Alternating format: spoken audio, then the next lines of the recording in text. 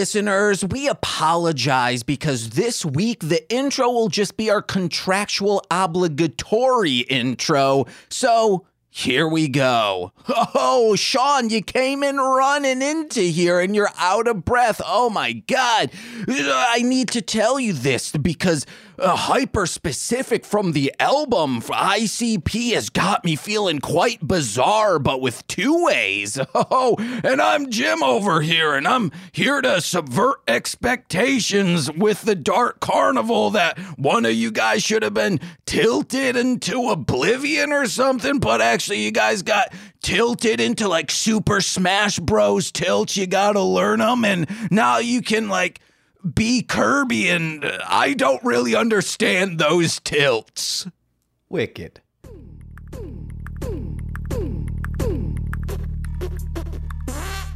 is a juggalo? A juggalo. Ask what it is. Well, fuck if I know. What is a juggalo? I don't know, but I'm down with the clown and I'm down for life, yeah. What up, motherfuckers? Ooh, today it tested the limits and made me realize that I might actually be a juggalo. I should just stop fucking saying, oh, am I or not? No. Because even though this album is bad, it is an absolute trite shit. And after my 7th listen, I was like, you want to know what? It's actually pretty good. But my name's James from this podcast, Shuffling the Deck, the definitive introductory ICP playlist podcast. Like I said, my name's James, and I'm here with...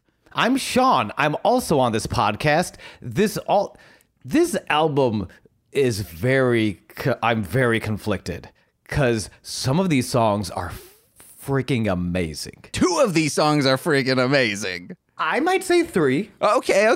If it's the one that maybe I was on the fence about, but it would not be my pick for our definitive introductory ICP playlist for this podcast, Shuffling the Deck. Possibly. I'm trying to think. I'm looking through it. Shoot, I might have like 3 to 4 songs starred. Ooh. I know, but then there are some of these songs, we'll get into it. Suck ass, bro, but we'll get into why they suck ass. Mm-hmm. In this year 2000, happy year 2000, James. Ooh, you getting on down with my... Oh, wait, fuck. I'm doing a rap that I do for Nicole, so never mind. You won't understand it. It's like I think it was on What the Hell Mouth that I said, all right, Nicole, go to school. Or I think it was actually on one of our live streams, and TC was like, what the fuck? I'm not going to school. I'm going to sleep. I was like, oh, okay. Well, when Nicole and I started out dating, she had to go to school very early as a pastry chef student. And we would, instead of saying go to sleep, it would be like pretty much, hey, go to school because you're going to be waking up soon to go there anyway. Mm-hmm. I get that. Hey, James. Do we want to get into the year 2000 in professional wrestling right now? Do we have a lead up for that? I don't remember how to do this podcast. Well, usually we talk a little, like I ask about your week. Also, it's fine. Hold on. Let me read a message. Okay, that's fair. Are you going to reveal to everyone I'm a bad podcast co-host? I'm so sorry. Could we record tomorrow? I said I'd help with guest coverage for the Gladiator Top 16 today. I would like to ask you, is the Gladiator Top 16 a background acting thing? No. Okay, is it a Magic the Gathering thing? Ding, ding, ding, ding, ding. Okay, then yeah, you're a bad podcast co-host. Well, so here's the thing. For people who don't know, like, I think I Twitch. I plug it every week, and I Twitch. One of the major things I Twitch is specifically Gladiator, which is a fan-curated, fan-made format. It's played on Arena, which is the computer and mobile app for Magic the Gathering. But none of it comes from Wizards of the Coast. It all comes from fans. Even matches and tournaments are all built for and built by the fans. So what we do is every Saturday, there's a tournament that goes for 12 weeks. That's a season.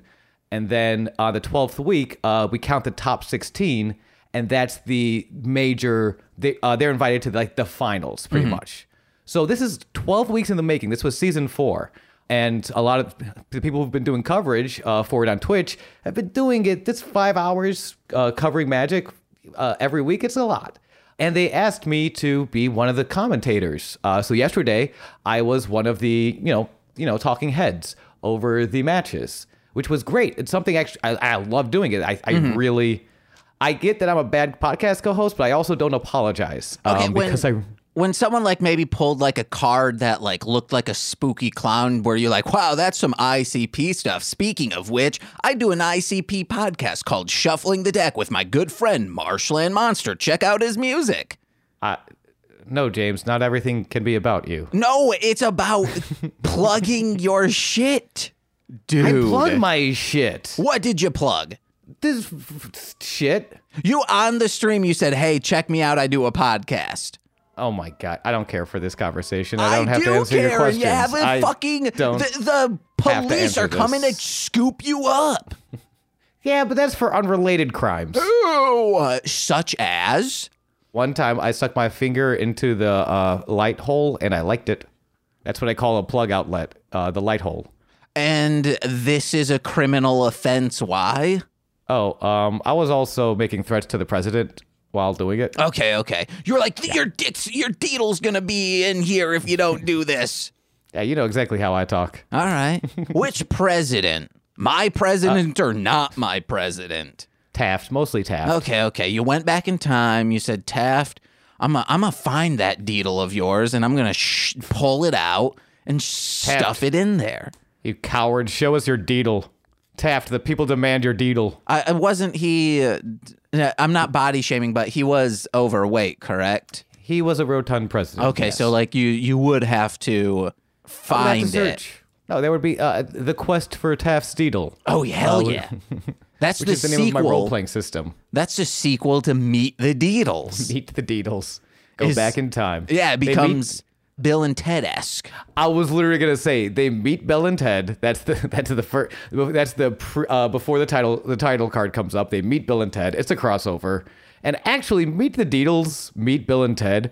That's a crossover that would make so much like that. If they weren't waiting so long to pull the trigger on Bill and Ted Part 3, that would be such a good like promo to remember. Hey guys, remember Bill and Ted is a thing. I don't know. Hollywood, give me a job.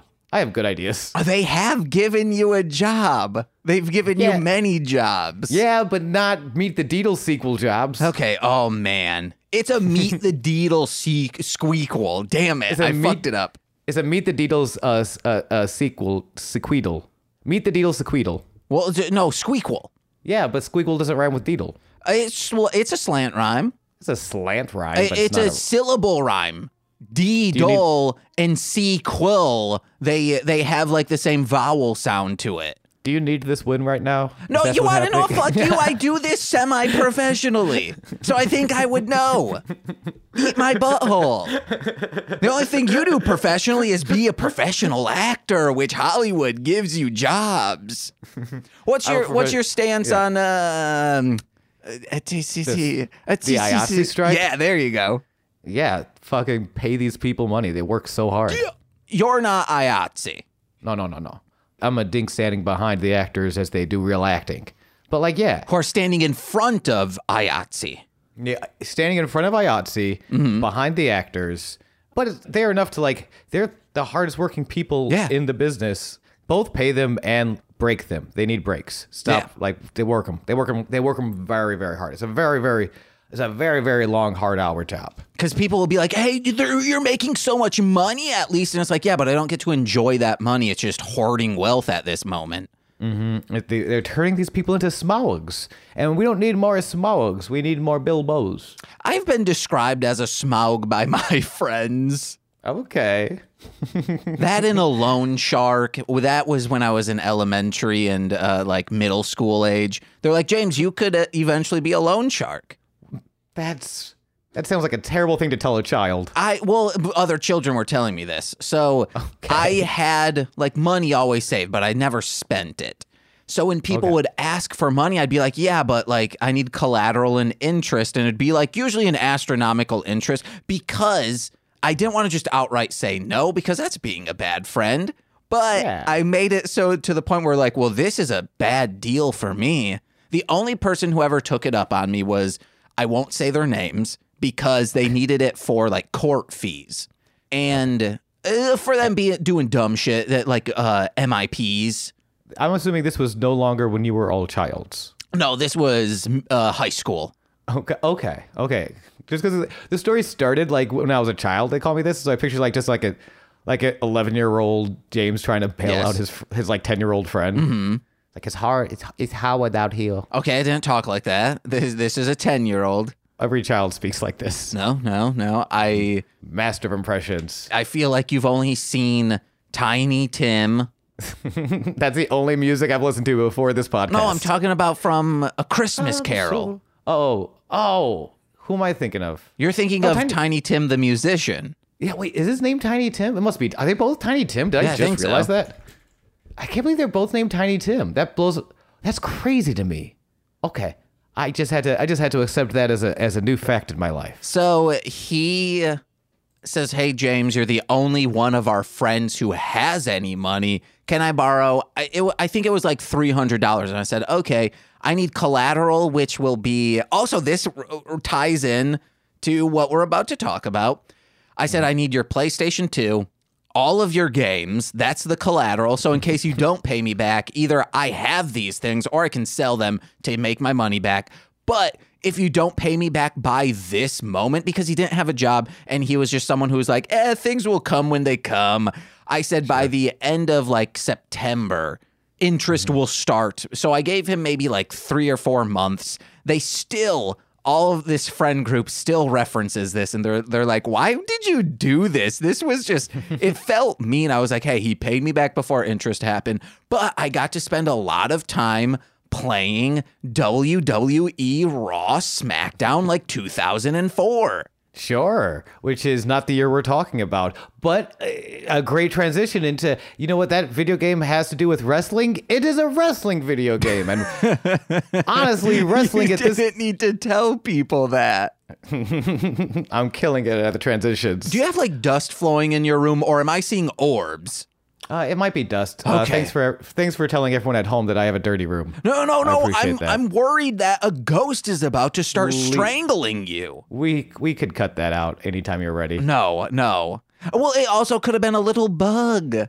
Oh wow, that's so much better. Yeah, please see, I went with the dust option. This is the worst day of my life. But you farm bees, so it could have been one of them.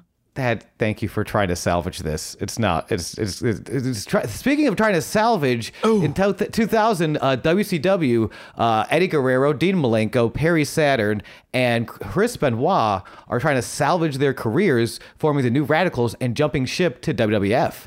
Famously, like a day or two after WCW puts the heavyweight title on Chris Benoit. So it's very messy. It's very like, hey, Vince Russo has jumped from WWF to WCW. He's like, hey, Chris Benoit, you should have been champion years ago because you're amazing. You're Chris Benoit. Here's the heavyweight title. And he's like, thanks, too little, too late. They take off to WWF. Can I say in the interview, ICP was just on some WWE affiliated podcast, something in the ring. Maybe that was the name of it. I don't know. I'm not up to date on who these new wrestlers are, but they had ICP on and they were talking about their days in WCW. And it was around this time and they were like, yeah, man, they were a sinking ship, but we were having a blast over there. Well, and it's wild. I also was watching, and I'm going to go through some of this because I kind of want to be, this is not what I want to talk about specifically in the year 2000 and specifically with this album. But yeah, but I want to bring up the New Radicals because that was that changed the landscape. That was pretty big. It was kind of like the last, like WCW is where you get real wrestling. But yeah, ICP is in WCW 1999, I think through maybe a little bit of early 2000. They're wrestling with Vampiro. They're surprisingly competent as far as celebrity, and they have history of backyard wrestling. You go back watch the matches, especially Shaggy knows how to bump. Like he knows how to fall on his back and sells. He for sure knows how because he fell off a bus. Yes, I'm sorry. I meant Violent J has a great sell. Shaggy's not a bad seller though. The Shaggy falling off the bus, I confused Shaggy and Violent J again. Wow. Still, I know. And they're launching JCW at the same time. So it becomes this nice sort of like, I know Vampiro is the JCW champion. He's also a contracted WCW wrestler. So he's showing up on WCW television with the JCW championship belt. That is Juggalo Championship Wrestling, if you're wondering. Or Juggalo Champion shit at the time. J baby. And it becomes this, but it's this nice, like, ICP fans are watching WCW, and WCW fans are getting eyes on this new independent that's out there, JCW. It's a nice little synergy, all under Vince Russo, who, is Vince Russo. 2000 is also the year we have the famous David Arquette storyline, which is actor David Arquette, to promote the movie Ready to Rumble, becomes the WCW heavyweight champion. Hell yeah. And it's, you know what? Yeah, I wish you were watching WCW at the time, because nobody felt that way. Man, I love Arquette. He's great, honestly. And like years later, he comes back. He's like he's an independent wrestling like draw now. He goes like, and he's very respectful to the business. Like, and looking back on it, it was like, this probably wasn't the way to do it, but I did want to like be involved. I do love wrestling. I do want to respect the business. It was just, maybe not the heavyweight title, right? Like, it just like that just wasn't it.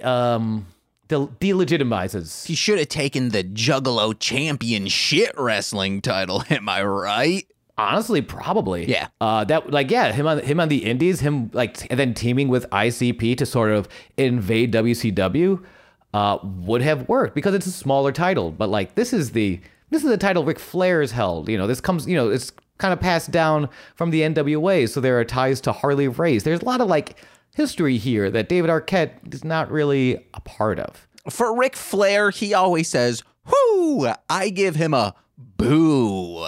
What? Yep. Oh, yes. 2 thumbs down, Ric Flair. Go shit yourself. Check out Dark Side of the Ring. Flight from Hell. Not even just that. He's a cornball ass. Get him out of here. You're a fool. He is one of the greatest talkers of all time. Oh, yeah. He's so am amazing. I. Yep, yep, yep. Huh? People fucking hate me, okay? Yeah, because you hate Ric Flair for no reason. No, other than I have 2 reasons. Him always saying, whoo, is the most over shit in the history of wrestling. And people love that. On top of that, number 2, feather boas. Is really more of a Hogan thing, but are also amazing. Feather Get him boas are out the of shit. here. I like You're to a shove that fool. feather boa down his mouth, so he's just saying, instead of woo. Big disagree. I cannot sign off on these comments. The big thing I wanted to talk about, because he's mentioned in the album, and I sent you the clip. You didn't have to, it was like 2 minutes. I didn't expect you to watch it. I just want to make sure you had it. You did? Okay.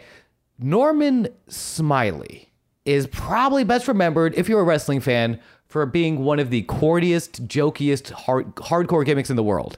He was the hardcore champion who was kind of a big scaredy cat. He was the the swerve of expectations from when you expect like a big hardcore deathmatch style guy, and he's coming out, he's wearing full hockey gear, right? I should ask you, what was your that's kind of what he was. James, what was your interpretation based on that, like that brief little clip, but kind of was symbolic of what he does in WCW at the time? I wrote down, who the hell is this hockey man? Right? So, and what he would do, and he would wear different sports gear every match. Like, basically, if you were in a Canucks territory, he would be wearing a Toronto Maple Leafs jersey. If you were in Chicago, he was wearing a Green Bay Packers with the gear because he was afraid of getting injured. Wait, why would he be wearing Packers if he was in Chicago? To get the boo, my dear boy, to get that heat, that precious, precious heat. Oh, okay. I didn't know the Canucks thing, so I was okay, yeah.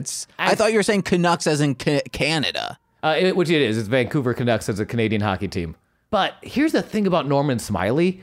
This dude, and at this point, is a journeyman and one of the best technical wrestlers in the world. Mm-hmm. It's like, it sucks because it's so hard. You have to like dig to find Norman Smiley proper matches. Like, there's a few of these like joke hardcore matches where he really doesn't do anything other than take a garbage can to the head.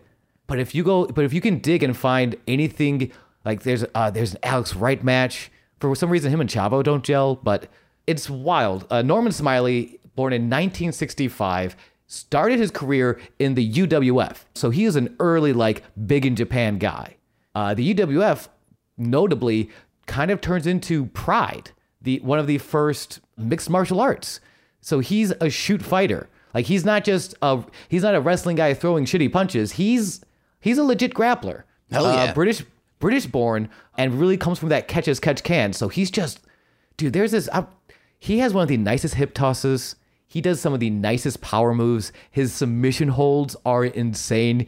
After his time in UWF, he goes to CMLL, which is a historical, huge Mexican promotion. And he works there. He becomes their world heavyweight champion under a ring named Black Magic. And he's working these luchadors in this beautiful tactic. He is really so ahead of his time because he's not the biggest guy.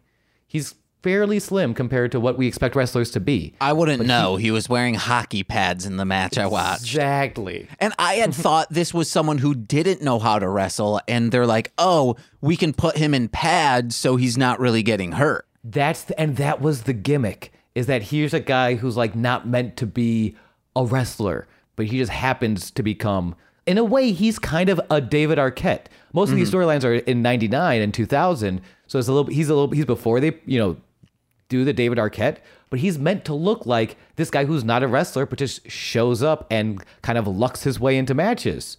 But if you can find, and I recommend my plug for this segment and for the end of for everything in this episode is to like seek out Norman Smiley proper, not hardcore matches, but like proper matches, because he's a guy. If he came out a few years later, he was doing Chris Benoit, and we could talk about now Bryan Danielson, Daniel Bryan, like just technical mastery.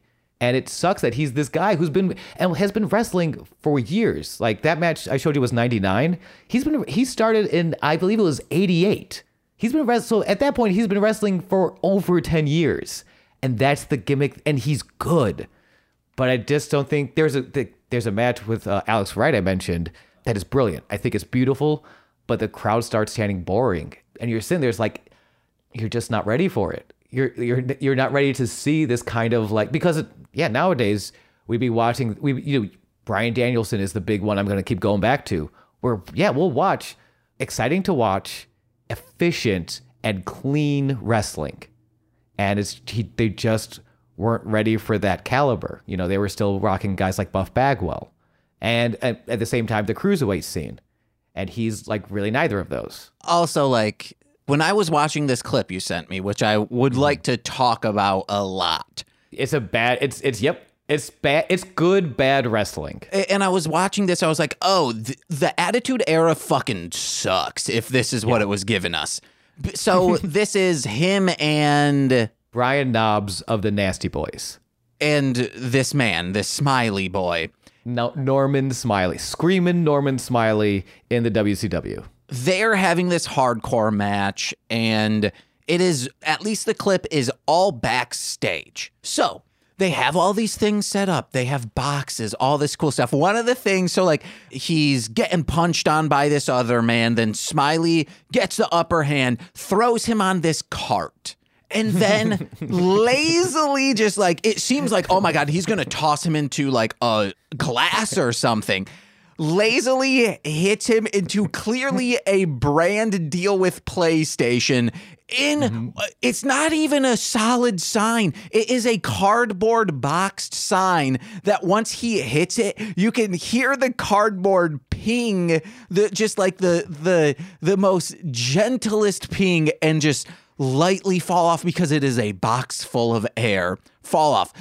They have all these other boxes set up for them to like fall in because they are behind backstage in this stadium. They have crossed the curtain back to the gorilla position and into the backstage. And clearly things set. Oh, there's a crutch there. Things set up.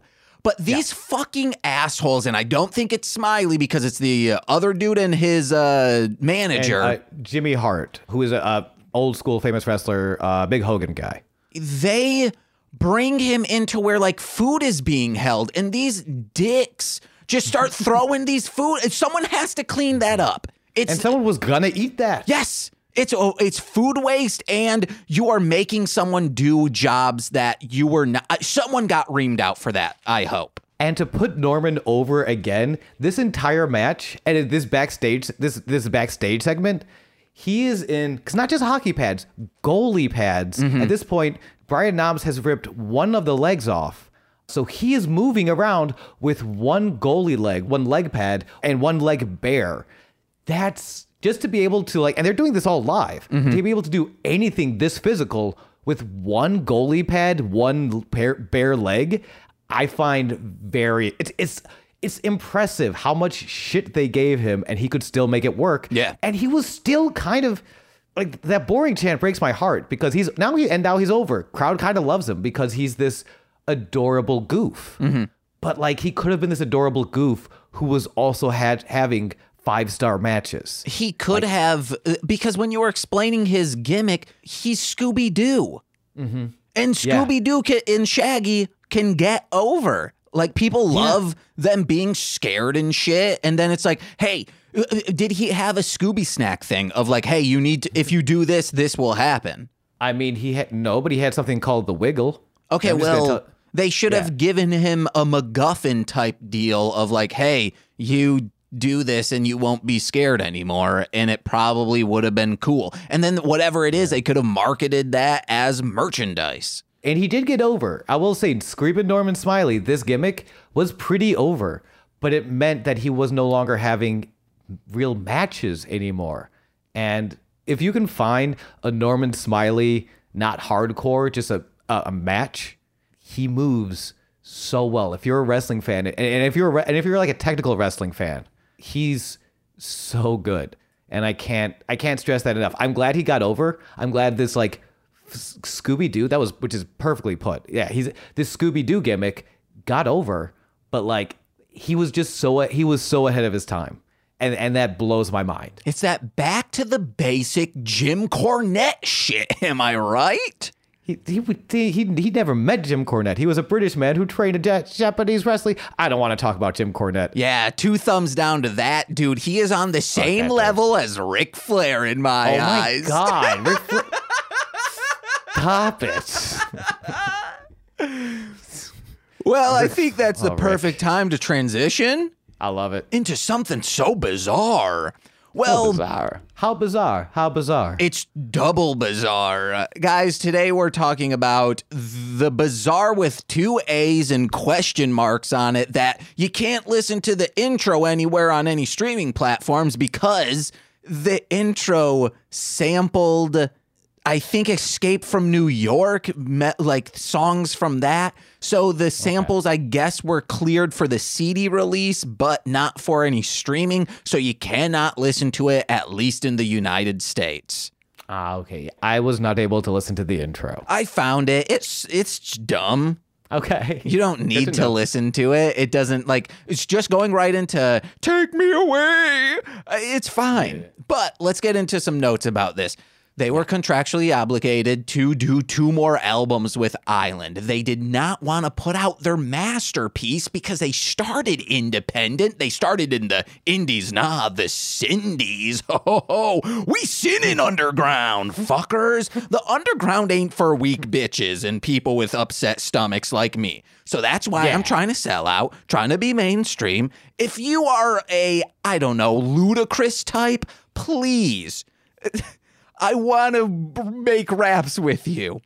That's not where I thought that was going to end. Oh, what? No, Ludacris is dope. I want Ludacris. He's amazing. Yeah, I agree. Yeah. Ludacris is one of the most, I know what I'm about to say seems weird, but when you're, as someone who might not be aggressively into rap in the rap scene, Ludacris, I think, is one of the most slept on, at least mainstream rappers. He's fantastic. He has... Oh, I completely agree. His first 4 albums, Back for the Second Time.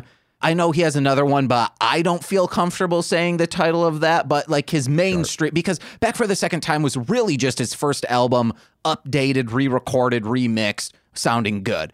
Word of Mouth, oh my God, so amazing. Chicken and Beer and Red Light District are 4 perfect albums. I feel like he's a guy that understood everything about the business, about the art, about he just got all of it. And is going to be a guy I agree. I think he deserves more credit than he's given. He's doing fine. Oh, yeah. I'm not worried. But he's definitely one of those guys that no, you need to you can't give him enough credit. Yeah. He has done so much. Ludacris is great. And I used to main him in Def Jam Vendetta. Ooh, baby. Too baby. muscular. Even he says that. He's like, I don't know what references they were taking to make me look like that, but I've never been buff like that in my life. But like, he's on no one's top 10 list, probably not even anyone's top 20 list. And I think it's because of two things. One, he did come off as like very jokey and comical, and he wasn't white. It's like a white rapper can do that and still be like, you know, like as Eminem did. All of his music videos were really just jokey, but he's still able to be projected. But like Ludacris didn't have that. Maybe like his love for Austin Powers might have hampered it. I don't know. But Disagree. Tenfold. Gave him tenfold cred. that and him going into movies like also affected it. To me, those two things kind of lead to like one overarching theme, which is something he chose to do. I think it's fair to say Ludacris marketed himself towards a casual audience. Could be, yeah. And I think that was the big, and it was a choice that paid off. Hey, loud car, good to hear you. But I think like paid off well. Like I don't think it was the wrong decision, but it leaves him off a lot of lists, and it lets a lot of like deep heads kind of sleep on him because a lot of the marketing was towards a casual audience. I have heard this from multiple people who have said, I think it's specifically word of mouth, listening to that helped them learn English. Yeah, that's Which is Ludacris baffling. doing Yeah. the good work. That makes so much. That makes so much sense. He's like, he's got an easy flow. It's fairly simple. It's not too hard to like hear what he's saying. I say this on Twitter a lot, and I think anyone trying to go into rap needs to listen to just Ludacris's intros, because that is how you intro an album. It is just like a straight rap, and it's going hard as fuck, just over a beat. It's like, oh my, just listen to his intros. They need to put that out as like a vinyl EP of just, I think his like 9 or 10 albums. Just one side is 5, one side is 5. They're fucking great. Listen to his intros. But back to ICP. I'm so okay if our next podcast is just Ludacris based. It would be easy to do because it's, I think too he only many. has maybe 10. Yeah, but back to ICP. So they were contractually obligated. They are indie. The Shindies, motherfucker. We're underground down here. I was just going to loop back into what I was just saying previously. Well done. We see them. They're saying, we don't want to release the 6 Jokers card on a major. We're done with this. We've gotten our platinum. We've proved ourselves. We knew we could do it, and we did it.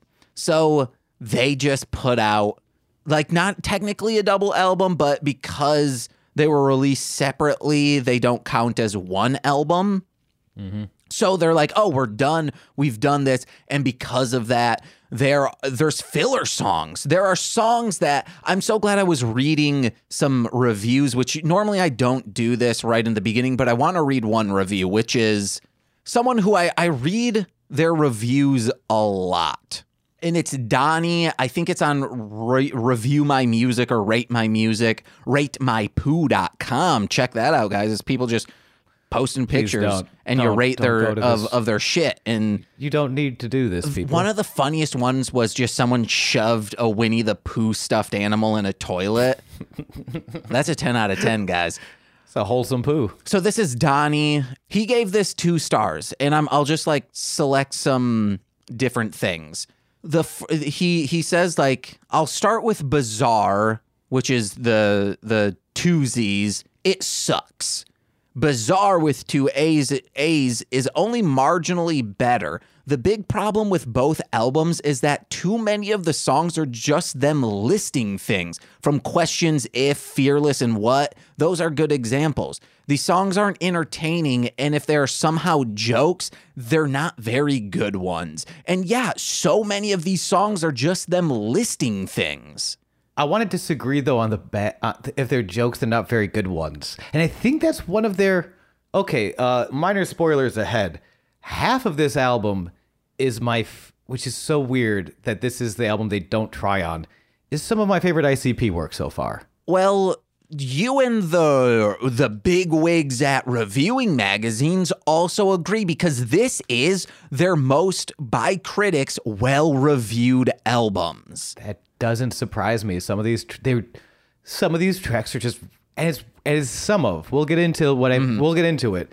But some of these tracks, and I think their listing, it goes into their strengths. Again, stuff we'll get into later, but their strengths, for me, are storytelling and fantasy. But there's no story in these lists. Also, like, I guess one of their strengths is not rhyming, because a lot of these listings, they do not rhyme. No, they do not. And it do not rhyme, guys. But for instance, did you list? They listed Fearless. They listed what? I liked the Fearless list. I thought those were. Oh man, for the most part, this might be our funny as most hell. divisive like our polarizing album. I'm very curious to see what you think of what we should add to the playlist. But do you want to just get in, because So what is on the charts right now? What is on the charts right now? Oh my God, you're about to find out, you fuckweed. Hey, is this about the Magic tournament again? No, it's just a cool joke I can say to you. It's not a joke. No, that was just mean.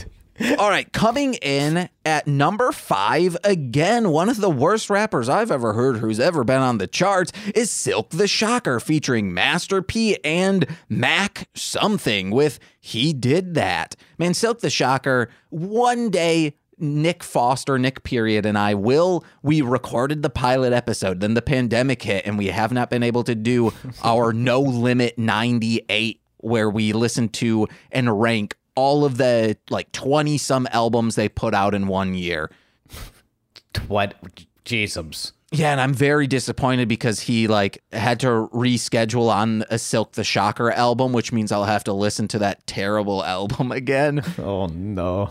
Next up is Major Figures with Yeah, That's Us.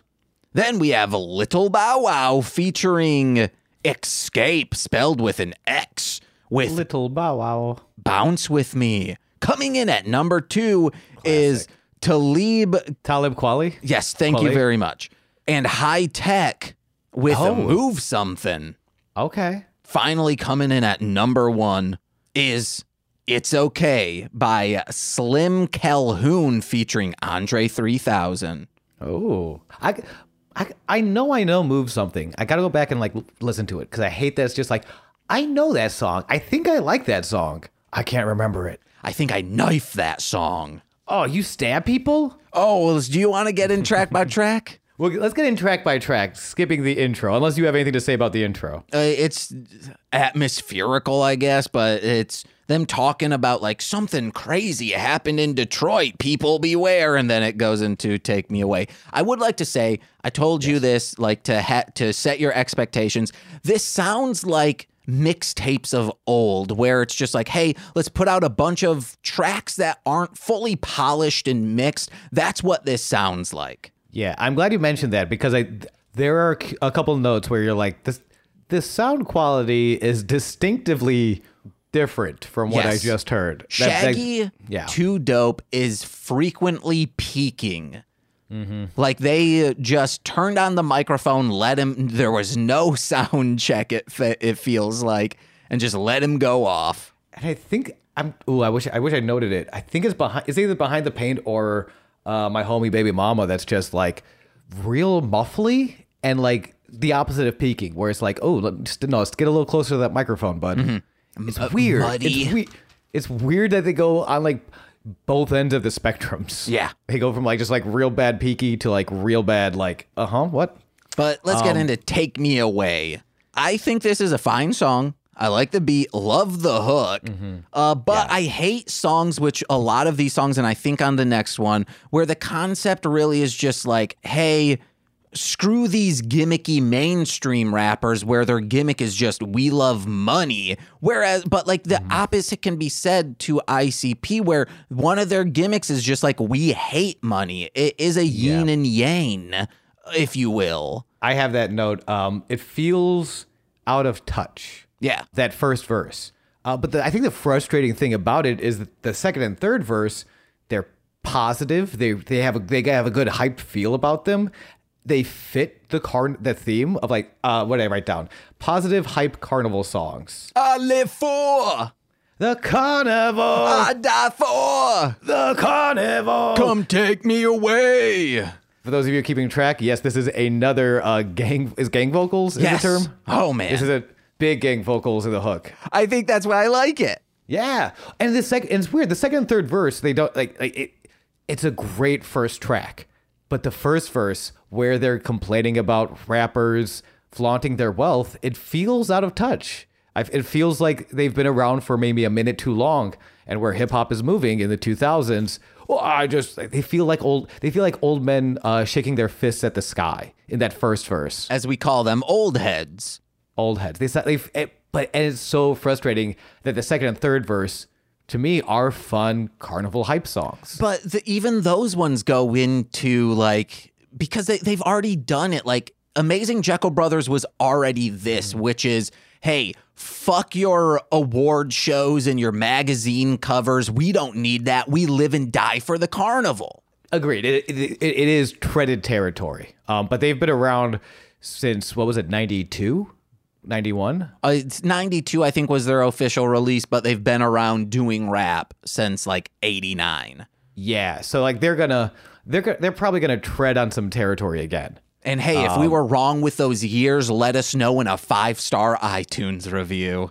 Do you want to get into Fearless? Yes. Let's get into Fearless. I wrote down just a couple notes. This is a non-song, a list of some rhymes, mainly stretches. If you think sequel and whatever the fuck and Deedle are stretches, wow, man, you're in a Laffy Taffy factory with them here because they're letting it stretch. Yeah. You're in gape porn territory now. And as a fan of gay porn, I mean, well, like non sequiturs, I do like I enjoy, admittedly, kind of cheesy comedy. It's kind of sometimes it can be a little lazy comedy, but I enjoy a good non sequitur.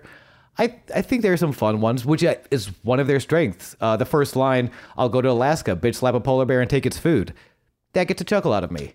I'll mow the next line, "I'll mow the fucking lawn on a landmine field like what it boom." That gets a chuckle out of me. But this is more like rapping Ronnie. Like, that's what some of these songs are, is like Ronnie Dangerfield isn't. Did you say Ronnie or Rodney? I think I said Ronnie. Okay, cool. I just want to Rapping make sure I was Rodney. confused for a reason. Thank you. And no, I'm not talking about Rodney Radcliffe, you fuckers out there. Who is Rodney Radcliffe? He's in post-hardcore and he's like tries to rap and he sucks at it. It's like, dude, you're very good at singing and coming in like or songwriting. Get out of rapping. It's cringy. Yeah, it's weird. I started early because I got some laughs out of it, but it really doesn't. It stays in one gear the entire time. And admittedly, it's not. Yeah, these are not the best lines. This is not the best musical performance. There's one thing though I wanted to talk on briefly. Is it the one thing that they are fearful of? Maybe I listed Compton. Oh, no. The way they talk about Compton, it's I'll walk down Compton with a cowboy hat and cowboy boots. And to kind of suggest, and I immediately wrote down, like, yeah, you can do that fearlessly because you don't live there. Like, you're just kind of like, you'll just be passing through. It's just something I notice about, in sort of this, the new title of my book, The Implied Privilege of the Spectrum of Surreal to Confessional Horrorcore, parentheses, and the Career of DMX. Where like in horrorcore, and I enjoy horrorcore, and I enjoy surreal horrorcore, but I also acknowledge I got a little bit of privilege that I can find relatability in surreal horrorcore versus like people who listen to DMX and it's debatable if he is a horrorcore rapper, but DMX, who most of his like subject of horror are shit that could actually happen if they didn't already actually happen to him. And I found it interesting, not saying one way or the other something's right or wrong. It's just the first time I think I noticed that, or I thought about that. Well, I mean, is this horrorcore? I wouldn't classify this song as horrorcore, but in the sense, like, any good horror should be metaphorical and like allegoric. So you should be finding relatability in horror. So, like Frankenstein's not about like just a monster who is created by some weirdo and strangles and throws a young girl into a river. Right. It's about technology and how like, hey, is playing God detrimental to humanity? I don't know. I remember. I think it was back when I was working at the restaurant, listening to a couple of old heads talk about, or maybe this was on Twitter. I don't remember. But listening to old heads talk about Eminem, and specifically not white old heads, be like, yeah, no, he's good on a technical level, but I don't give a shit about what he's talking about. Yeah. Because it doesn't relate to me. And that kind of being something similar. And I think horrorcore might be a spectrum, where like this is much more silly than it is true. We've discussed in other albums like truly horror. This goes off on a lot more of a, I'll say, Psycho Goreman level. Okay, where, like, I would say more like the Ghoulies, or no, I don't even want to like put the Ghoul, especially like this album. I don't want to like put this in really not this album, Yes. but not this album, but this style. Then I would say the Ghoulies go to college. Fair, yes, that works for me. Or whatever that the Scooby Doo movie, Scooby Doo and the Ghoul School. Yeah.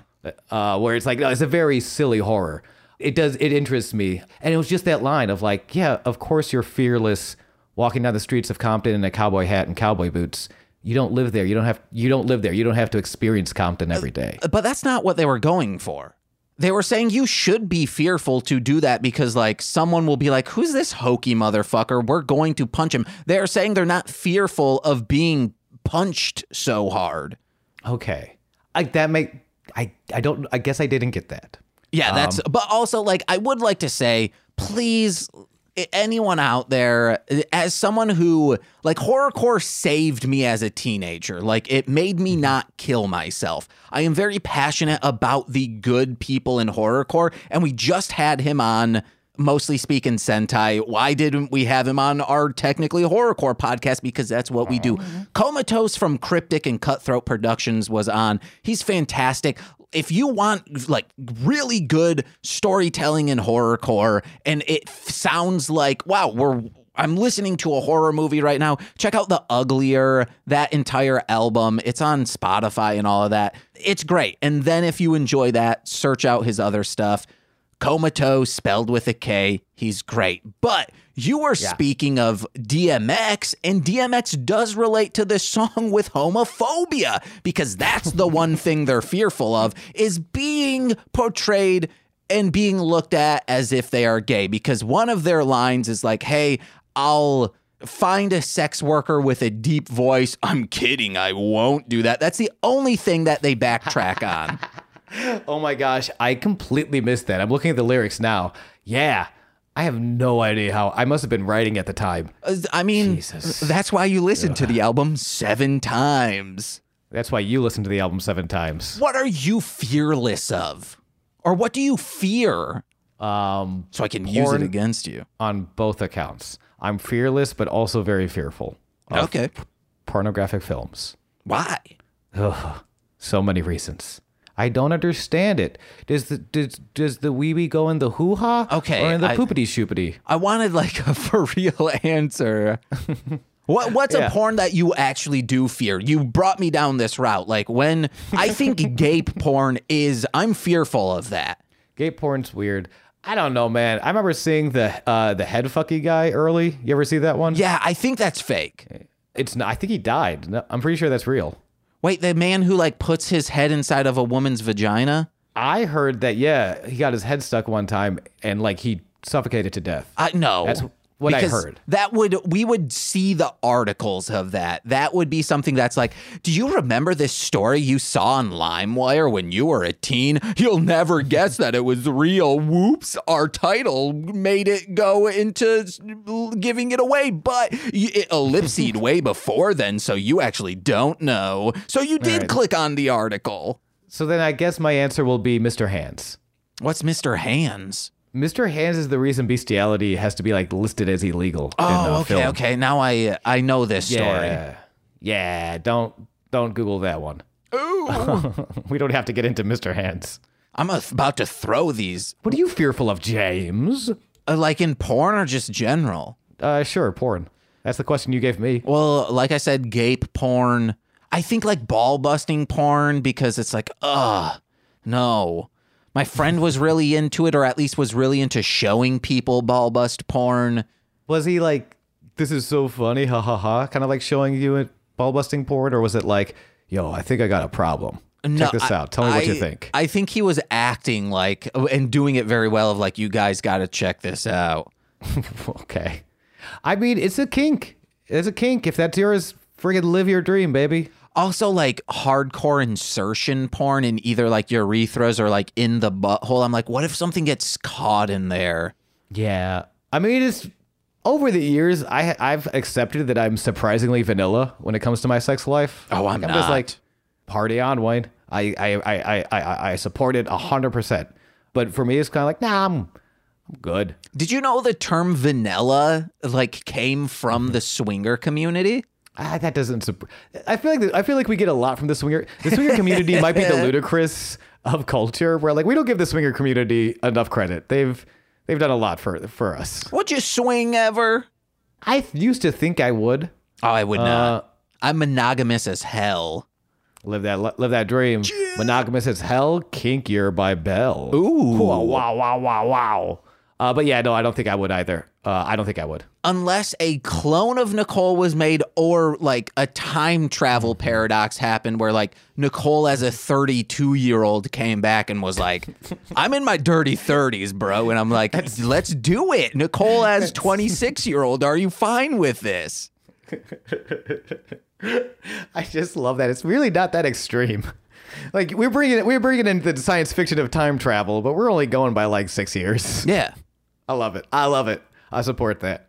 Are we fearlessly moving on to the next track? Yeah, baby. And it's weird. I'm judging because I feel like I'm somewhere like intermediate casual. Like I'm a little above average because I listen to a lot of music, but especially with hip hop, not as much. So maybe I am coming at this casually. So a lot of these songs I'm kind of judging less on a musical front and more as an entertainment area. Rainbows and shit made me chuckle too. Rainbows and stuff is fantastic. Yeah, it's fun. It's great. I was expecting because my experience with this album from being a teenage juggalo was really only listening to Behind the Paint and maybe Tilt-A-Whirl. And then the other single that's on the other Bizaar album that off the top of my head that I cannot remember. But those were the only two. And I remember like Rainbows and stuff just being stupid. But coming from this as like a punk rock aesthetic, this is great. So fun, dude. They're using their punk rock like hardcore hook super well. I think it works super well here. It's a simple joke.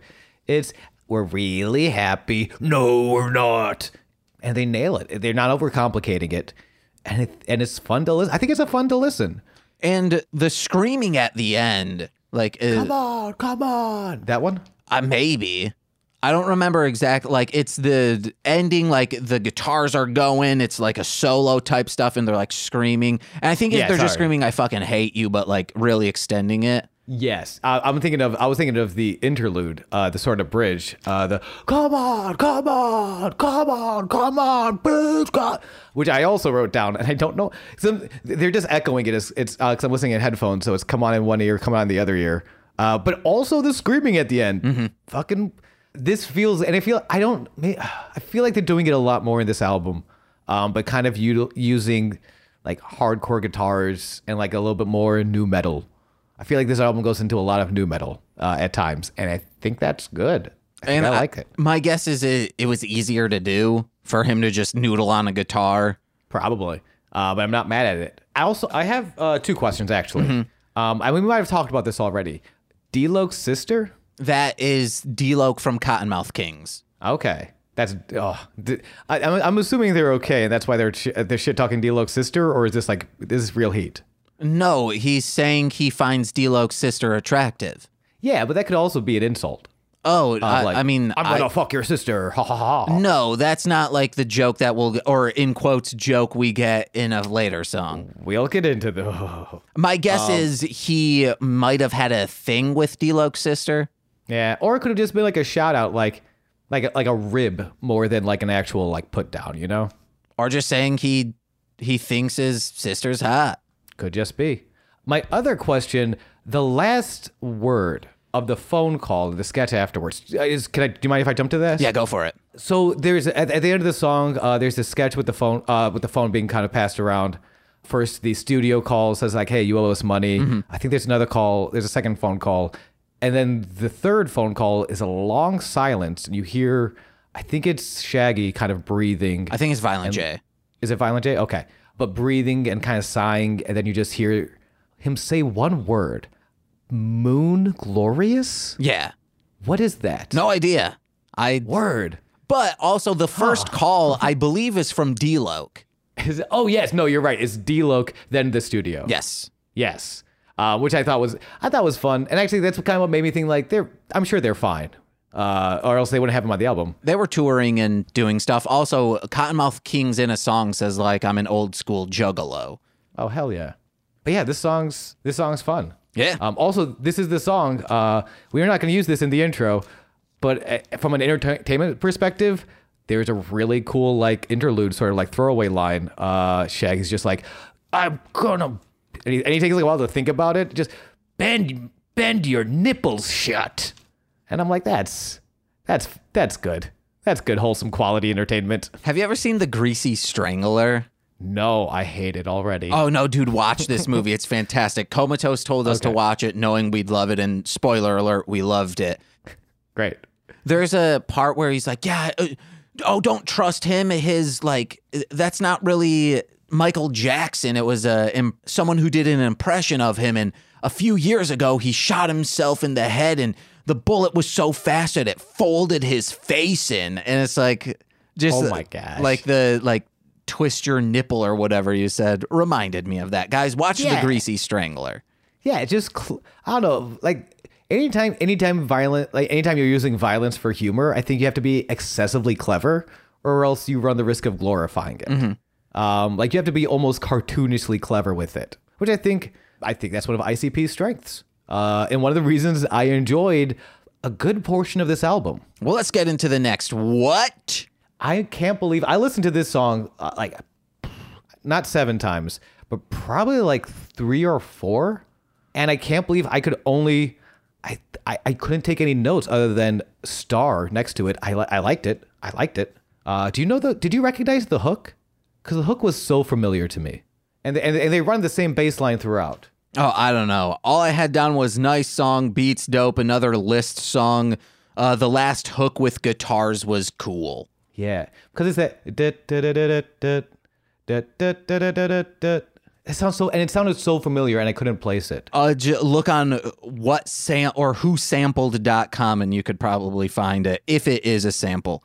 This has Twisted on it. They say like, "I'll be psychopathic till I die." Ooh, that didn't age well. But this is a song where all they're saying is like, "I am what I am. I'm real." Yes. Real me is an asshole, but at least I'm like being my true self. And it's like, shut up, get out of here with that bullshit. It's a very simple message that like for their young audience, yeah, that's something you should know, to be yourself no matter what. This song is fine. I didn't hate it, but I think a big part of it is that which I cannot find, and it's because remember I googled it last night. I didn't know about who sampled, so like, I'm looking there now, but I don't think they have it. Yeah, and it's gonna bug me. Leave a 5-star review and tell me what that hook is, or just go on our Discord, and tell me what is this song. There's a link in the description, and post it in the appropriate server. Make sure it's in the appropriate server. The shuffling the deck one. Don't throw it in the appropriate server. The engaged with Nick Cage one. Unless the sample comes from Nicolas Cage, in which case that's a crossover. Maybe his son, who's in metal bands, did it. Is he really? Yeah, he is. Good for Baby Cage. And he's competent and cool. This next song I have several notes on. I just have one note. It's for Still Stabbing. Can I say my note first? Please, go ahead. Hey guys, please do not in any circumstance stab your sound engineer.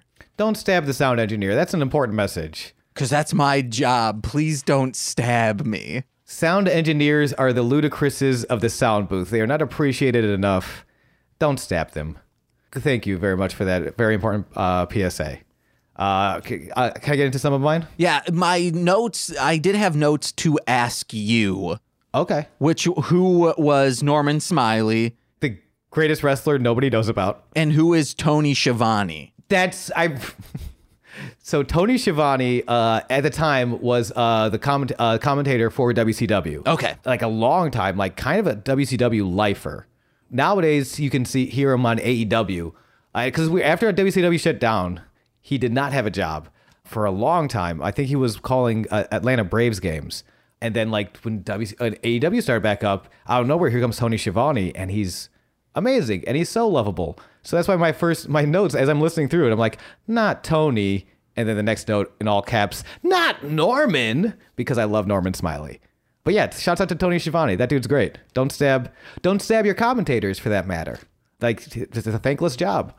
Also, again, this is another List song of just like, who are we Yeah. stabbing? And the brilliance of the original is because it's short, it knew what it was, and then this one's just too long. Yeah, because I was also almost on the other end where I think I appreciated this one a little bit more. Whoa. But agreed, but it is lengthy. You gotta listen to these albums more than once, man. I listened to them. I listened to these songs like 3 times through. Oh, okay. All of them? Unless they were just. We'll get into some. Okay, we'll get into some where I get yeah. The ones that I skip right over, we'll get into. But I'll get into my notes. The first thing I wrote, in that early sketch, where I'm like, hey, I did it again. I appreciate they know we get it. They stab people. I appreciate they're kind of like leaning into like this is a revisitation. But I think the big thing, and maybe it's just a small thing, but I don't remember this on the first stabbing song. The "Help Me" in the hook. I think it's Shaggy screaming "Help me" over and over. That's again Violent J. Fuck yeah, no, yep. Because Shaggy's doing the verses. Violent J is screaming "Help me." No. Violent J is the only one is he the doing. only one? Yes. I thought it was okay. No, because Violent J is the one who stabs people, 4 or 5 people every day. I don't know why. I don't know why he sounded like Shaggy to me. I'm just losing my mind. But the "Help Me" was, I think, a really nice touch. Like I really liked that in this song. I think that's honestly, I feel like that sentiment was missing in the first one. Well, the first one was like, hey, I'm contacting the jet, like I'm letting everyone know because I need help. Like it said in the beginning before he starts rapping. In the beginning, exactly, but it's not in the song, in the meat of it. Like if I was like, and in a perfect world where there was just a single release of it, they might not leave that part in. It might just be the song. So like it being in the actual song, I thought was just I just liked it. I just really liked it. It felt I thought it goes a little more. It goes a little more nu metally, which is going to be a common note I give to a lot of this album. Were there guitars in this one? Yes, there were. I thought this was just like string hits. No, I'm pretty sure. I'm like now that you questioned me, I'm like I go from like 90 to like 75 very quickly. But I really thought I thought this was a little more guitar driven. But yeah, I actually don't have my last thing was and it's worth mentioning because this will all pay off. Their use of the phrase Lesbos does not age well. Shouts out to Sappho's, the ancient Greek poet who put the Isle of Lesbos on the map.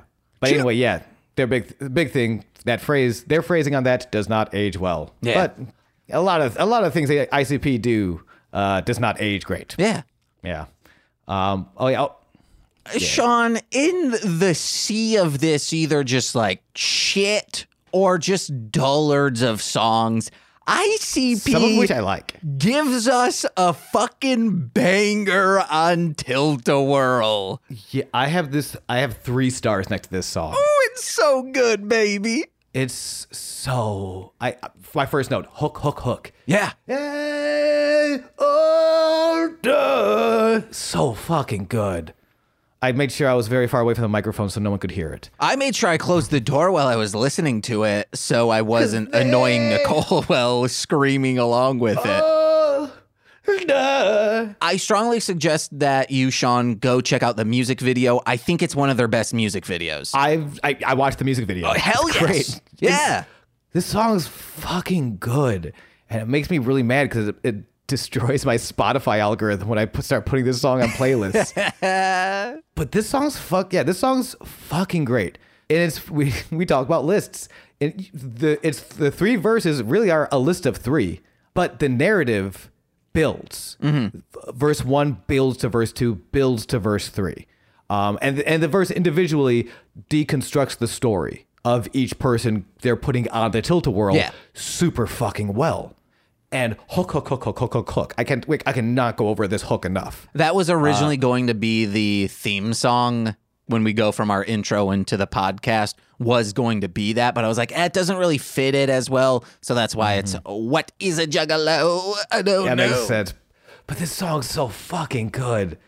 Oh my God. Hey, ho, die. Here's a chicken, skip a ticket. You know, take me, he knows. I don't know lyrics, guys.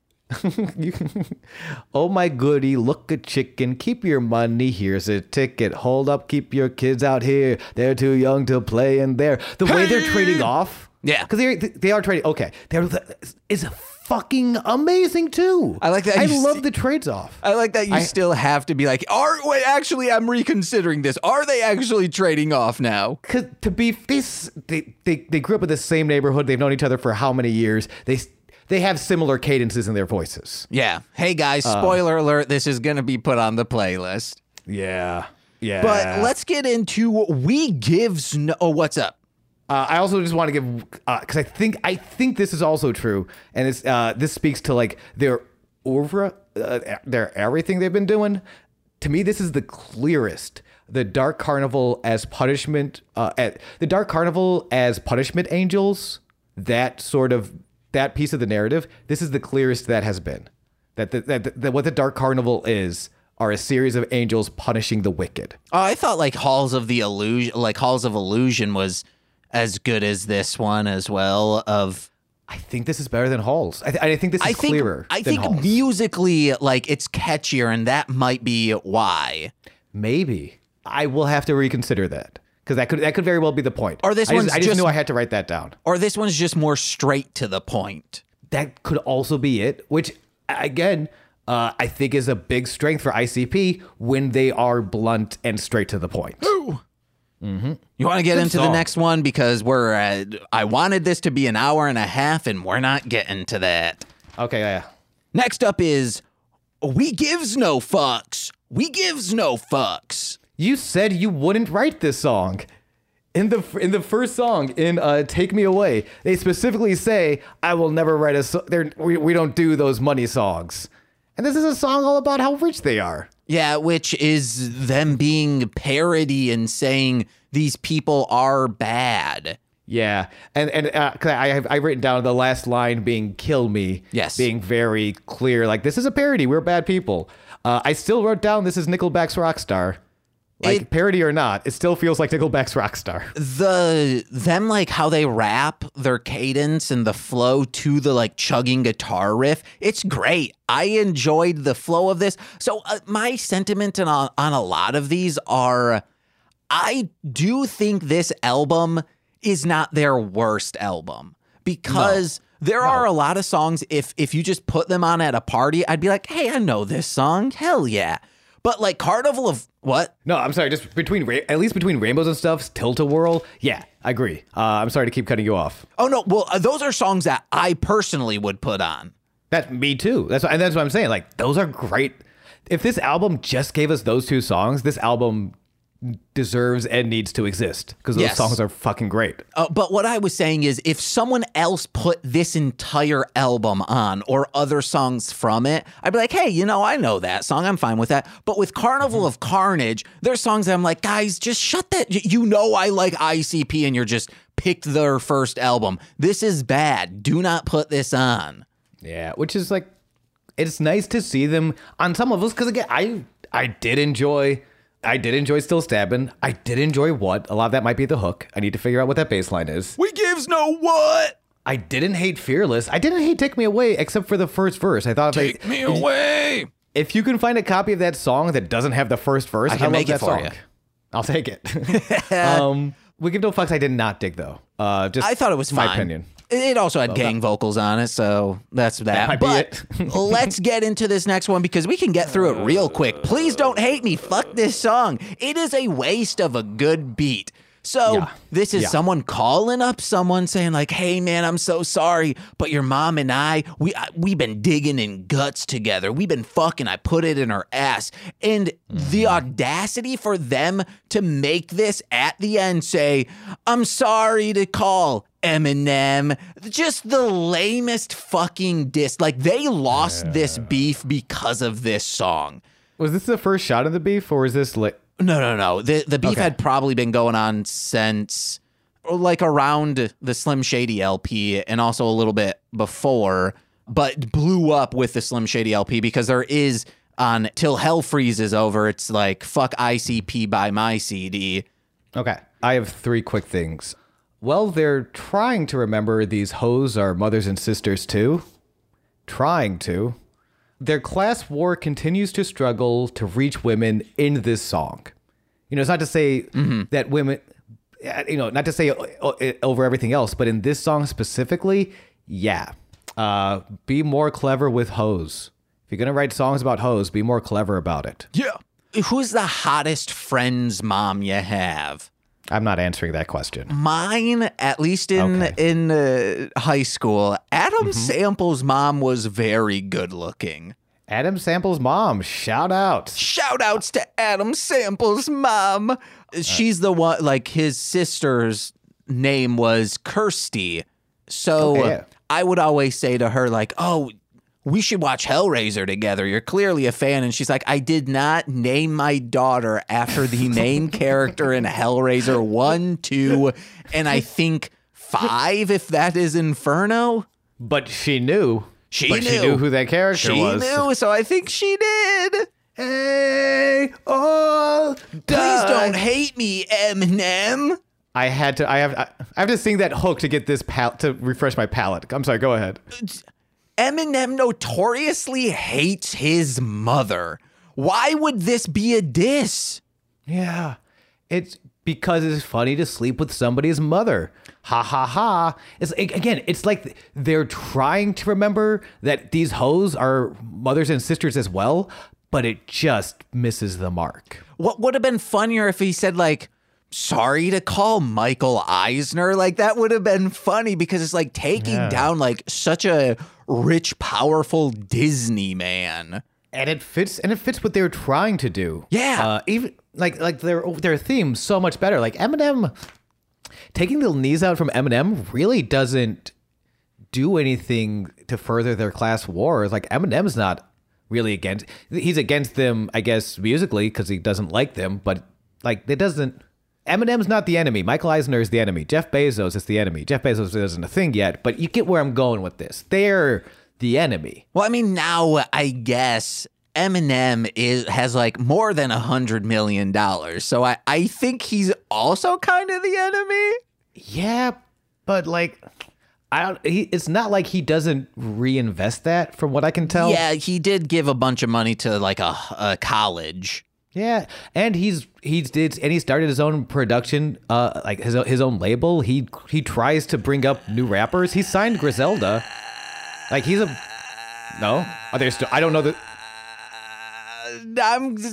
As someone who was very into Shady Records, Yeah. name some people from Shady Records. Do you know Stat Quo? Do you know Obi Trice? Do you know D12? Do you know Bobby Creekwater? Do you know Young Z? I can keep listing off, besides maybe like Obi Trice or D12. There have been so many people that I think, especially maybe because of his his addiction at the time when things were really fully into swing, a lot of people were just kind of on the label, did some collabs, and then were not used. Like Young Z, I was so excited on D12 World. They announced it, and he was listed as an artist on shadyrecords.com. I would check frequently to see when the Young Z album was going to come out from the Outsiders, and it never did.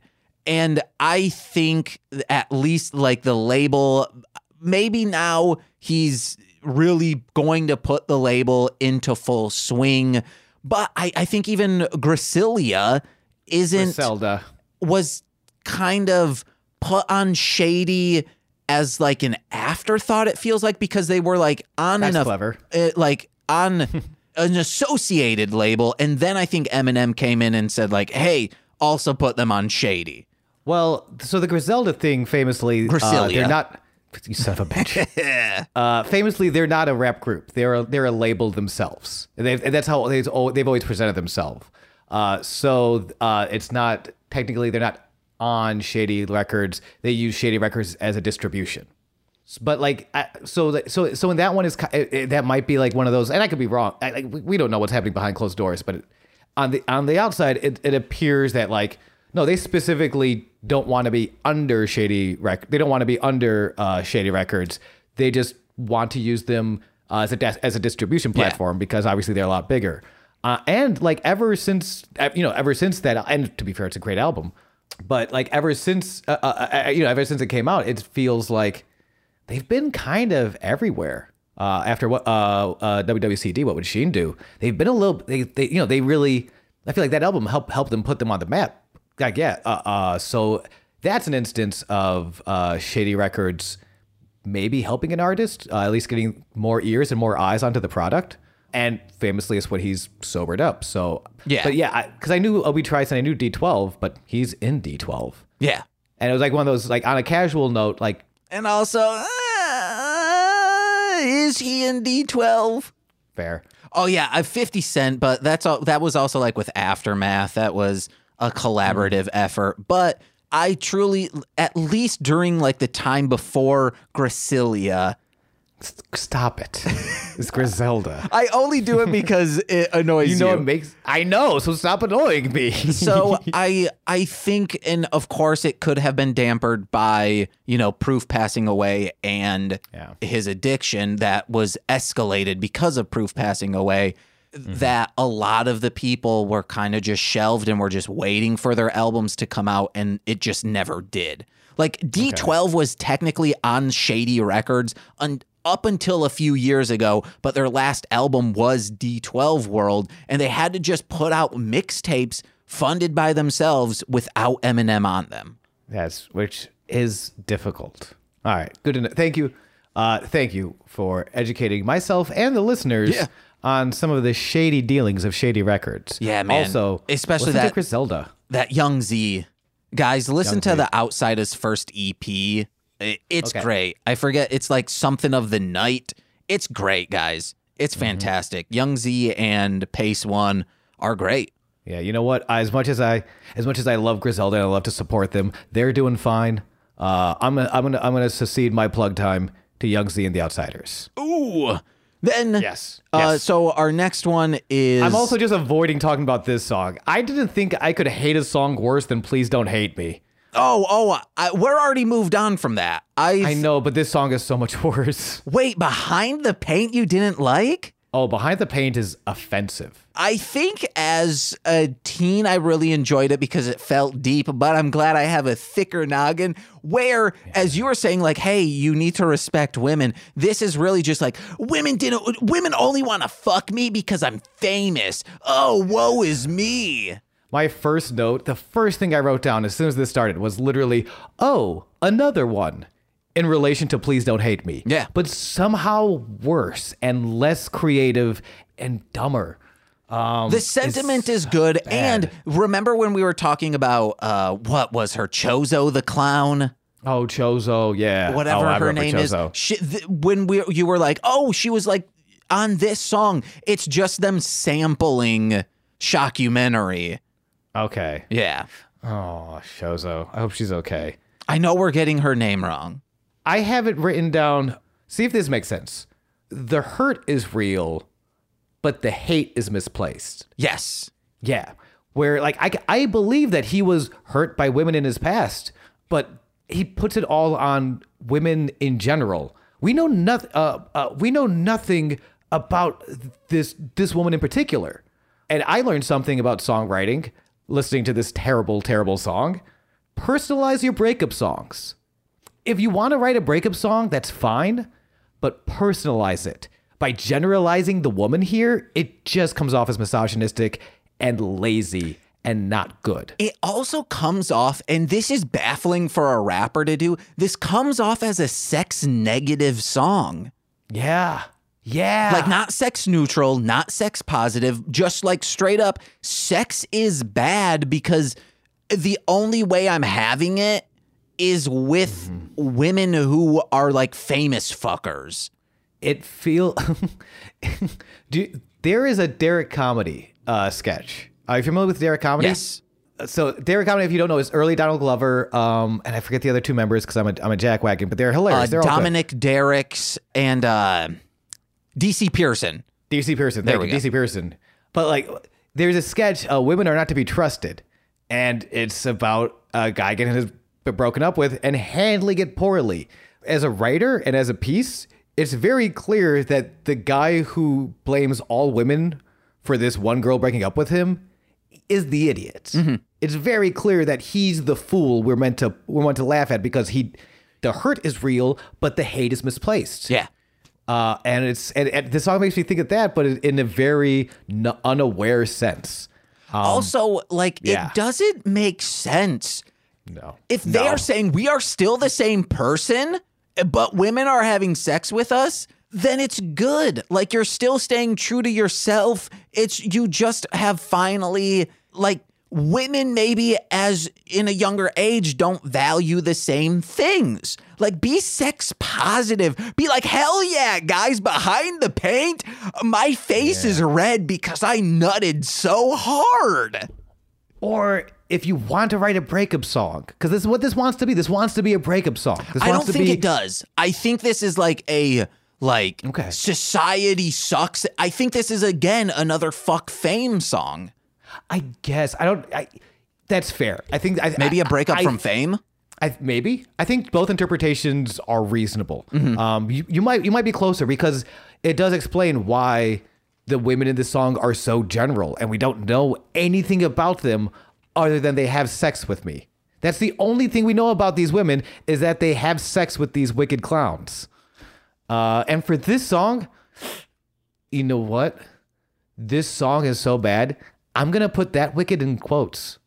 I dislike the song that much. Damn. And when I say some of this album I love, literally these two songs kill it. Really bring the whole fucking thing down.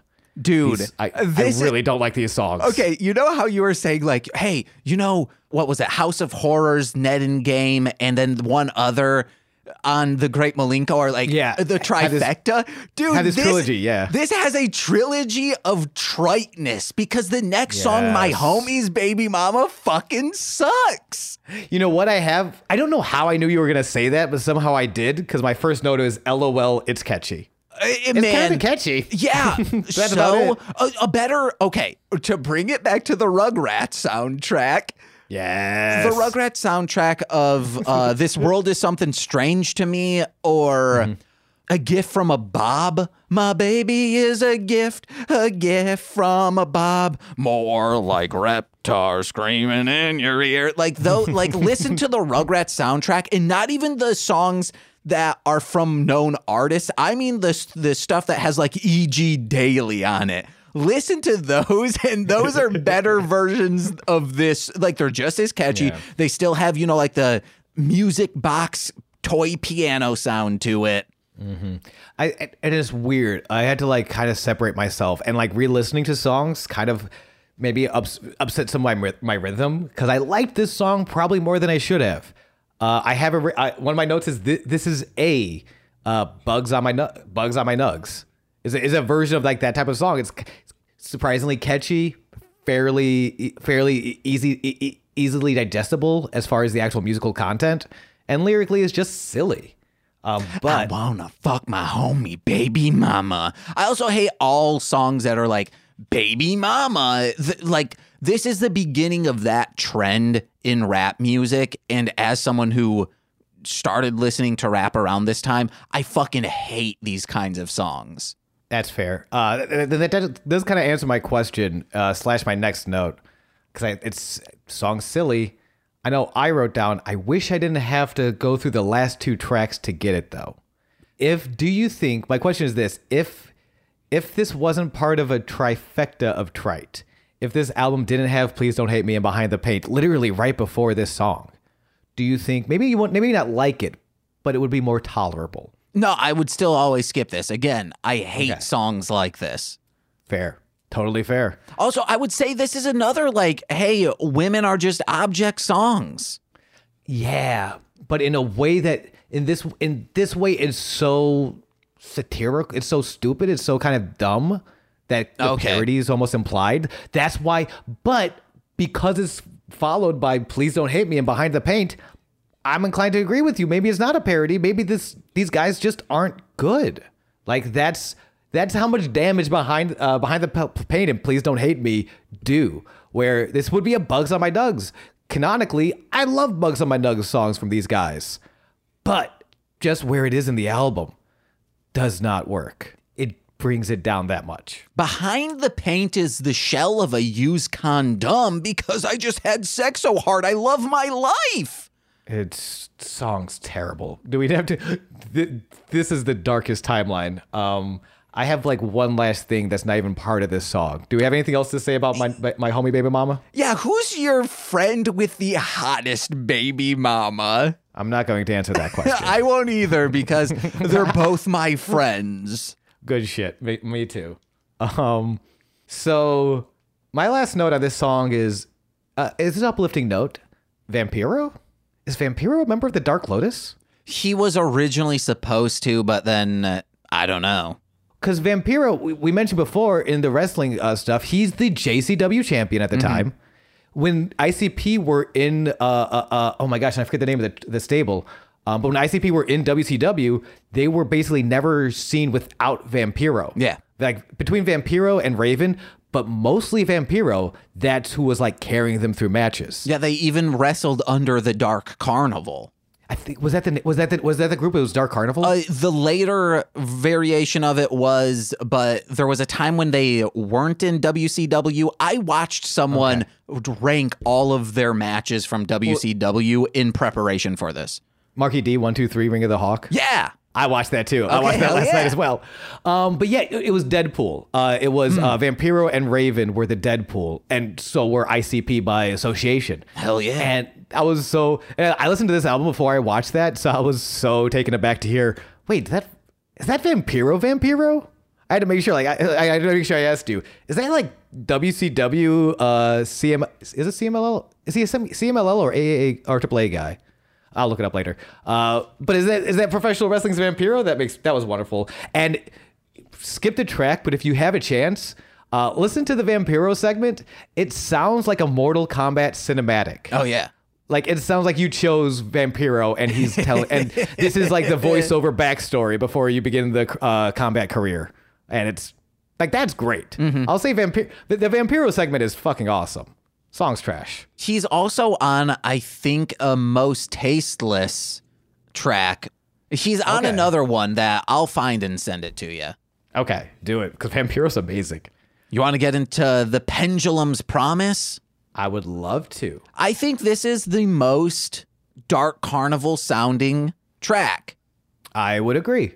At least atmospherically, I do have a couple issues which we'll get into more on other albums, but I don't want to like put words or like look too deeply into it. There could be like a self-hatred thing going on with this, but ICP really does not like addicts. And maybe at this time they're like, well, they bring down our property value, you know, like the not in my backyard people. But yeah, like throughout all these albums, they look at addicts as people who did this to themselves, and all they have to do is pull themselves up by their bootstraps, which is so weird because when they talk about class, they're like, no, this is a systematic thing of why we are poor and why we're segregated into these areas away from the rich. It seems like they would also hold that over to addiction. I didn't know that. I thought it was. I mean, he used the word self-reflection. Yes. At the end of the first verse is the verse that deals with addiction, and that's why I thought. Because what was the first thing you said? Before going into the addiction, it was something like maybe this was self-reflected or self-hatred. Because I know, and that's what I took away from it. Sorry, yeah. I think at this time he was dealing with like a Tylenol 3 issue, but there's also, I think in Carnival of Carnage, there was people like, and I think it's called a Night of the Baseheads, which is on Hell's Pit. That's very anti-addiction from my recollection, but it's very weird that they are so like, addiction and poverty like can go hand in hand. Yeah, which is why like, and now I'm excited. Well, excited might be too strong a word to get into Hell's Pit. Maybe revisit Carnival because like I didn't take that away. I took this as kind of a obviously not pro addiction but pro personification of addicts, which is a big problem when we talk about addicts. And what you're saying they're doing is that we dehumanize them. Yes, we take away and I didn't think that's what they were doing. I thought they were dehumanizing people who dehumanize addicts. But then but I could be. But yeah, maybe I'm giving them too much credit. But also with like the second verse of just a guy who is mean to like is abusive to his wife. I was just gonna say mean to his wife. He's a little bit more than mean. You could use a little more salt, honey. No, like straight up an asshole. Always thinks she's cheating. But then he's like, wow, I guess I'm just the person who was always bad, and I'm I guess depressed person. I hate myself, so I'm going to kill myself. Yeah. So the message there seems like not fully fleshed out. Like I don't think it should have ended with like him killing, in an extreme, and that's what ICP does. But like to put both of those together, there's no resolve to know like how they want us to feel about these situations. I think because I don't want to argue with you with your points because they're valid. But I think so. I do think some of that is the point they're attempting to execute. When I think of the pendulum swinging back and forth, to me it conjures specifically a lack of resolve. The pendulum will always swing back and forth, and things will never be super clear. Mm-hmm. Like going back to the first verse. Here's so many. It's so easy to push addicts away, and these other people push them away from you. But you need to recognize that they are you. Otherwise, you will doom yourself. Mm-hmm. In this instance, the second verse, this person, he's a monster. He is an abusive partner, and he is ruining this. We find out by the end of the verse, this wonderful woman who really is trying her best. He's being terrible to her, but he does recognize that in himself, and then he ends his own life, which is like. It's not a clean answer, but that's the nature of the pendulum, is to swing back and forth. Yeah, I don't know. Never be settled. For me, and maybe I'm giving them too much credit. You're a juggalo, dude. Yeah, I'm a juggaho. I'm a Jeffaho. No, you are a juggalo. No, I am Jeffaho. No, I'm being serious. How you are defending them and like, oh, you want to know what? Yeah. You are a juggalo, dude. Yeah, I know. And it's something I do when I tend to like give artists benefit of the doubt when possible, because if art is open to interpretation, I want to interpret it in the way I would enjoy it the most. All right. Well, right? when we get to Attack of the Baseheads, keep that in mind. And that's the thing. Here's the thing, because I could very much be wrong.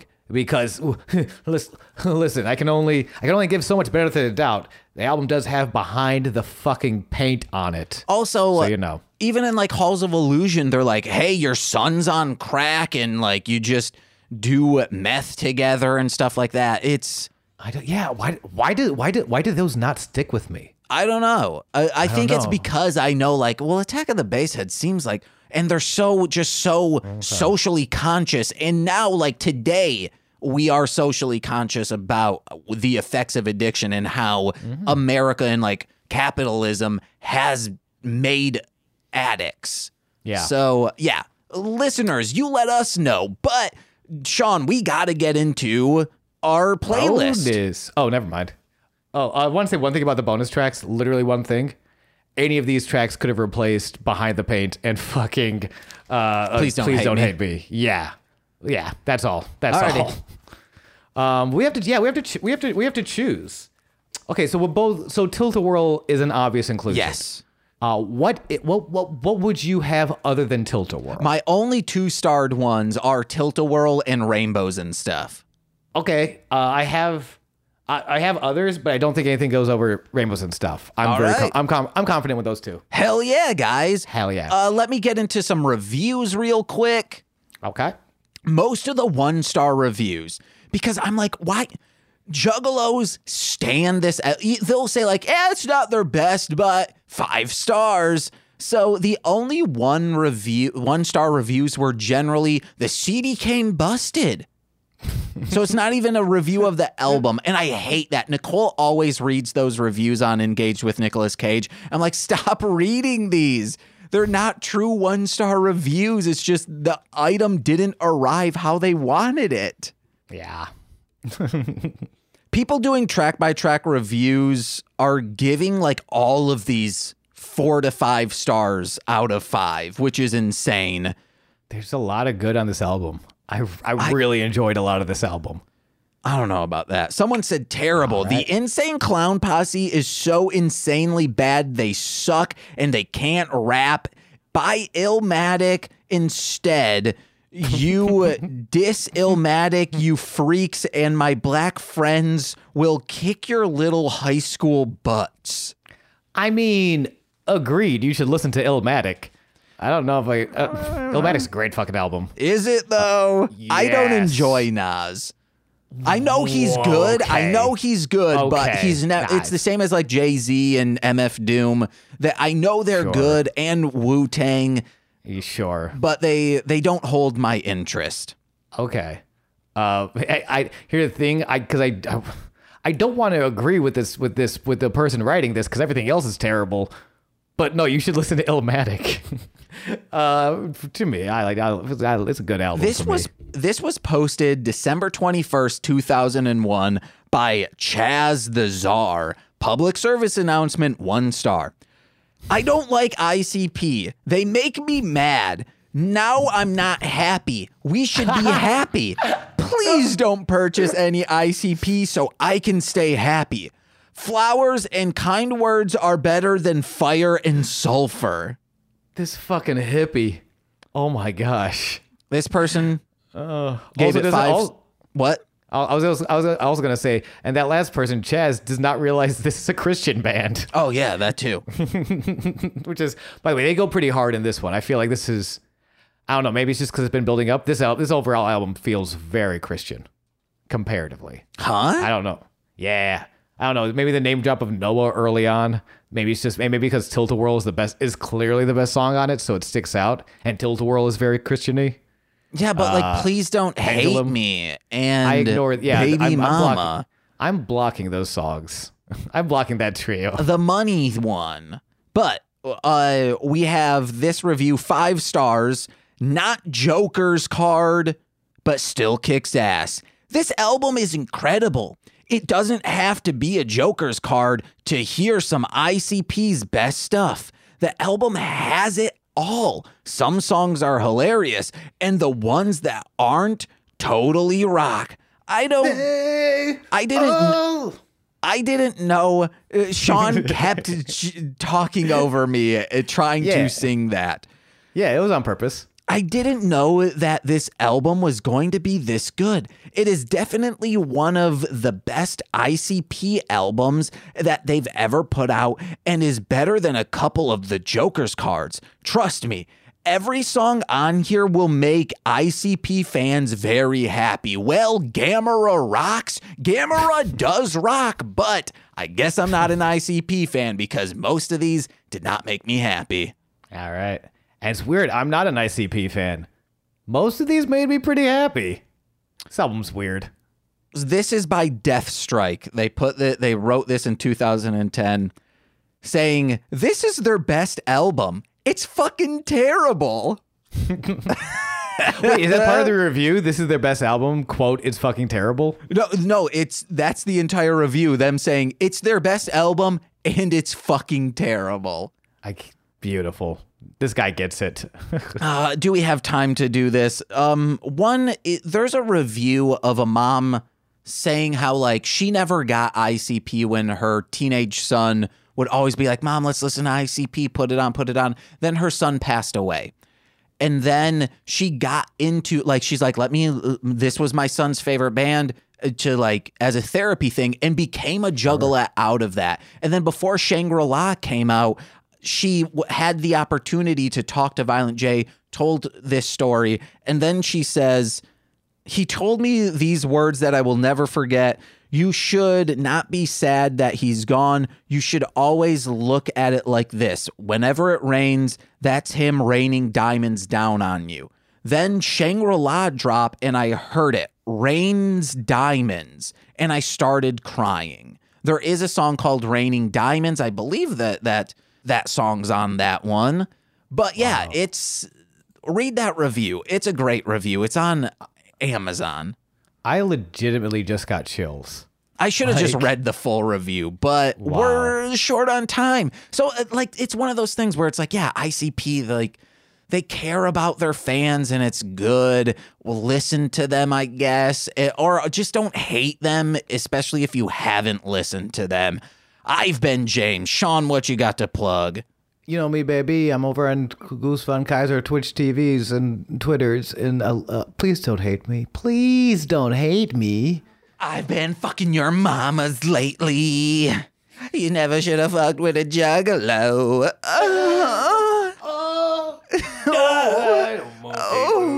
Take a ride. I thought you were making orgasm noises, but no, that is how I come. I start singing Tilt a Whirl. What? Get up on it, get out. Ooh. Hey guys, check out my other podcast, Mostly Speaking Sentai. Hey, that other juggalo loves Gamera and stuff. That's tokusatsu. That's what Super Sentai is. It's what Power Rangers takes action stuff from. So, Mostly Speaking Sentai, wherever you're listening to this, you better believe you can listen to that. Or go to mlmpod.com, links in the description, where you can find out information about my other podcast, find links to listen to those podcasts, or download my music under Marshland Monster, where I also have beats, instrumentals. If you're a musician, you can get them. Some of them are free. I have like a 17-track beat tape called Produce by Marshland Monster. And it's like $20 for 17 instrumentals that you can use. Check it out, bitch. Or you can listen wherever music is found, like Spotify. Or go to patreon.com/MLMpod, where you can get the aforementioned Engage with Nicolas Cage, talking about Beyblade, This Existed, and the Toku Reading Corner. That's just $5 a month, and you get those every single Friday. You get that entire backlog, just $5 a month. But if you're a $10 patron, you get watch-alongs, some extra streams once a month, and shout-outs on every single free feed podcast. So let's begin with those. First up, we have Steve F. Next is Eric Berry of Ranger Command Power Hour. Alex Z, The Waz. Orion, he's a rapper named D-F-O Defo. Kayla, aka Two Grapes. Tyler Wright, he's my friend. Elliot W. at Garlic Sunshine on Instagram for their amazing artwork. Jordan B. the Chaos Witch. Sean has been saying things in the background. I'm probably going to mute him. It's very distracting. Next up, we have Nicole's brother, Josh, my Bickle brother in common law. And we have a pledge upper. Went from the $5 patrons up to the $10 patron. We have Steve B, or Steve Barnes, aka Intro Void. Follow him on Substack and wherever music is found. He remixed some of my songs, so you can find some Marshland Monster Intro Void. INTROVOID Intro Void. Check him out. Get up on it. Get up Ivan on it.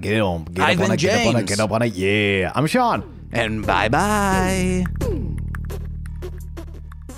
This has been a Marshland Media production, produced by James McCullum. For more content, please visit mlmpod.com. To support our network and have access to exclusive podcasts, head over to patreon.com/MLMpod and sign up today.